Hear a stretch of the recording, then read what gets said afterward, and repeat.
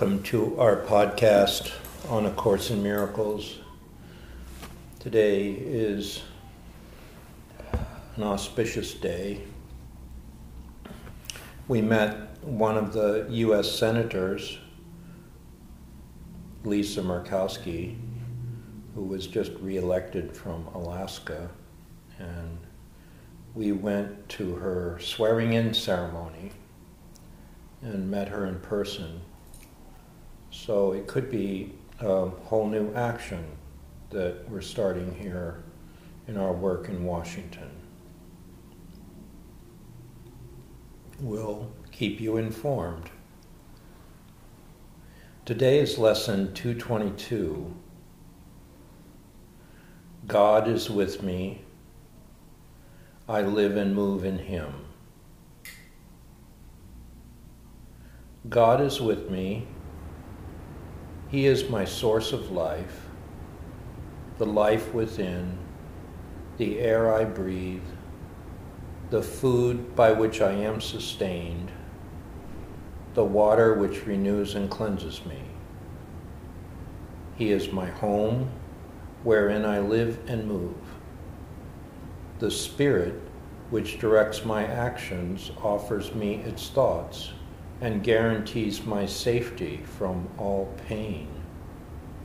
He covers me with kindness and with care, and holds in love the sun He shines upon, who also shines on him. How still is he who knows the truth of what He speaks today. Father, we have no words except Your name upon our lips and in our minds, as we come quietly into Your presence now and ask to rest with You in peace a while. God is with me. I live and move in Him. Yeah, and the feeling I got when you were reading that was like a soft blanket going over me. Yeah. Like, It's like a blanket of protection. yeah, it feels like that.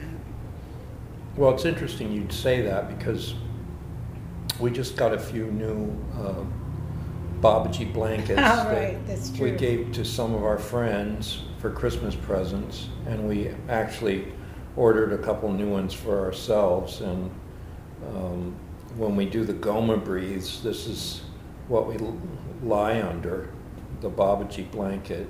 And this prayer feels like a blanket, like you said. It's like a blanket of protection. It's like a blanket of holiness.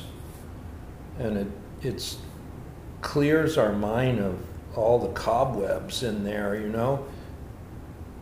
Yeah, and what I like about part 2 in the course of the workbook is that they're like prayers. Yeah.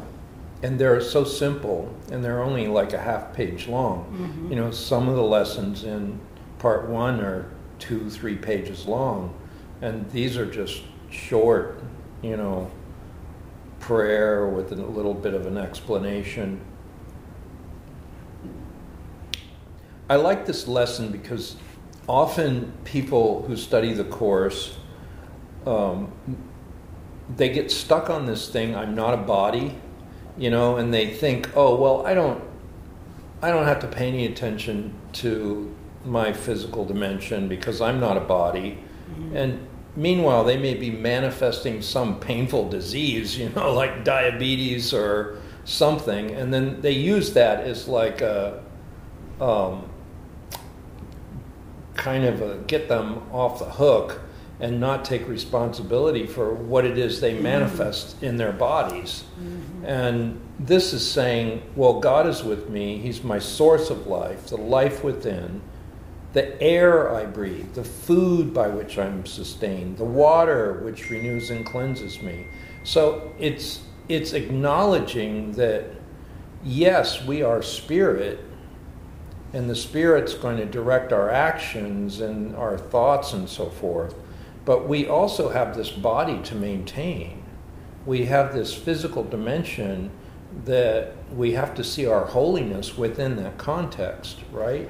And I was just reading some of my old notes from the Course in Miracles classes I took. a long time ago, and it was saying, if you use the body for attack, you'll never escape the laws of disease. And of course, anger is attack. But it says if you use the body to spread the word of God, then it becomes holy. Yeah, it's a communication device, and when you use it for spreading the truth of who you are as God created you, love which created me is what I am, and love holds no grievances. So when you're communicating from that vibration or that frequency, the body has a mighty function. It's a communication tool, and this is what needs to be communicated. So if you have a mission to communicate that, then your body has a function too within that mission, and you have a responsibility to keep it in good shape, healthy, vibrant, strong, able to do things in the world. And this lesson kind of goes along with that. God is with me, and I live and move in Him. Well, I live and move in this body of mine, with the things that I do that are my function to do. And I have to be in the vibration or the frequency of my holiness to keep my body in good shape.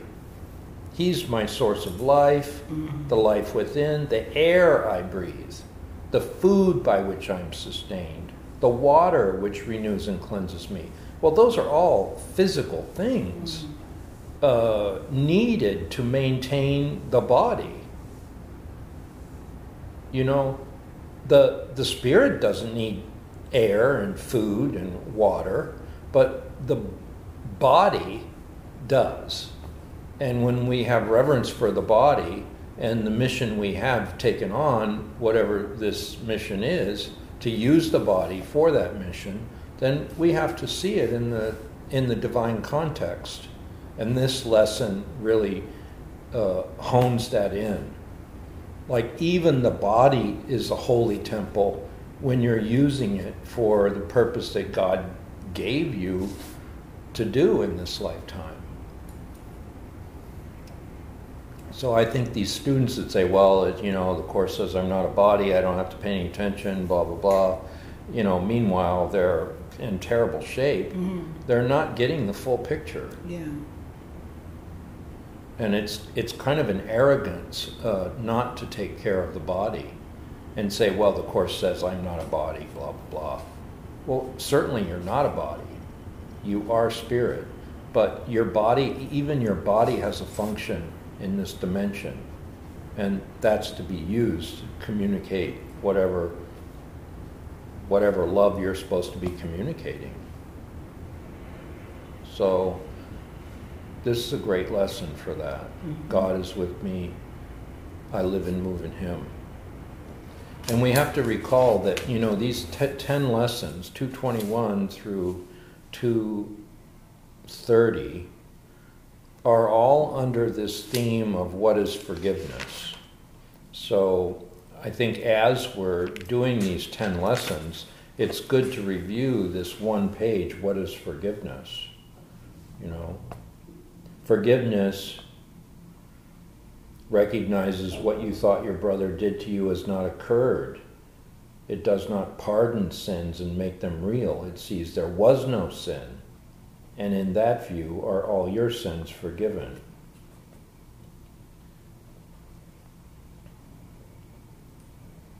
So, it's like what people do to you in their bodies has no meaning unless it's expression of the love that created them. If it's something you take offense to, then it's only your ego that could take offense, and it's only their ego which could do those things that offend you. So this is saying, well, in the real world, in the reality of who you are as God created you, that stuff didn't even occur because you're not an ego. So this is where you have to transcend the body, So there's instances where you have to transcend the body, which is what this is talking about. And then there are instances where you have to take care of the body for your communication of your mission here, which is to communicate love, to communicate the absolute. So you have to decide, well, where are you with that, when it comes to the body? Forgiveness, on the other hand, is still, because it says, unforgiving thoughts do many things. In frantic action, it pursues its goal, twisting and overturning what it sees as interfering with its chosen path. Distortion is its purpose. This is unforgiving thoughts. It sets about its furious attempts to smash reality without concern for anything that would appear to pose a contradiction to its point of view. Well, it's interesting, that we met this politician today. I don't even know if I'd call her a politician. I would probably call her a statesman or a stateswoman. So Tara Singh made that distinction. When he met people like Nehru, he said they were not politicians. Gandhi was not a politician. They were statesmen. They were people who could maneuver in those environments of government, and they're like bringing the highest thoughts, the highest divine thoughts. Like Lincoln was a statesman. You could call him a politician, but he transcended the level of politician and became a statesman, because he was exercising divine will within that environment of the political arena, right? So a person that rises above politics and becomes like a tool of the divine in those arenas is a statesman, not a politician. So I think we met a true statesman today in this lady, Lisa Murkowski. And we'll see where it goes, Our friend Donna we met at Babaji's ashram, is one of her personal assistants. So we'll see where that relationship goes. Forgiveness, on the other hand, is still and quietly does nothing. It offends no aspect of reality, nor seeks to twist it to appearances it likes. It merely looks and waits and judges not. He who would not forgive must judge, for he must justify his failure to forgive. But he who would forgive himself must learn to welcome truth exactly as it is. Do nothing, then, and let forgiveness show you what to do through him who is your guide, your savior and protector, strong in hope and certain of your ultimate success. He has forgiven you already, for such is his function given him by God. Now must you share his function and forgive whom he has saved, whose sinlessness he sees and who he honors as the Son of God. Well, that would be anybody you have a grievance toward. You have to see that, your Creator is honoring that person as a son of God. So do you want to keep your grievances? And this thing about being still, do nothing then and let forgiveness show you what to do. People that are at the level of this senator we met today, they have a still mind. They're not coming from opinion. They're coming from facts, and they're coming from assessing the facts to see what's the greatest good. All right? So in order to do that, they have to be free of motives. They have to be free of opinions. They have to be free of agendas that they think they want to get through.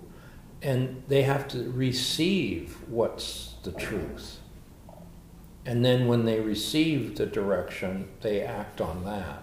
But it's not something that they make up. It's like they're a hand in the will of God kind of thing. And so we'll see if that, if that relationship develops. God is with me. I live and move in him. It's interesting, that would be our lesson today when we meet this senator. Mm-hmm. The Spirit which directs my actions offers me its thoughts and guarantees my safety from all pain. He covers me with kindness and with care and holds in love the sun he shines upon, who also shines on him. How still is he who knows the truth of what he speaks today. Well, I felt that stillness when we met this senator. Mm-hmm. Did you? Yes, I did. I mean, I felt it in her, I felt it in us. I felt perfectly comfortable. I felt perfectly in the moment. It felt like an authentic meeting. It wasn't forced. It wasn't something we sought.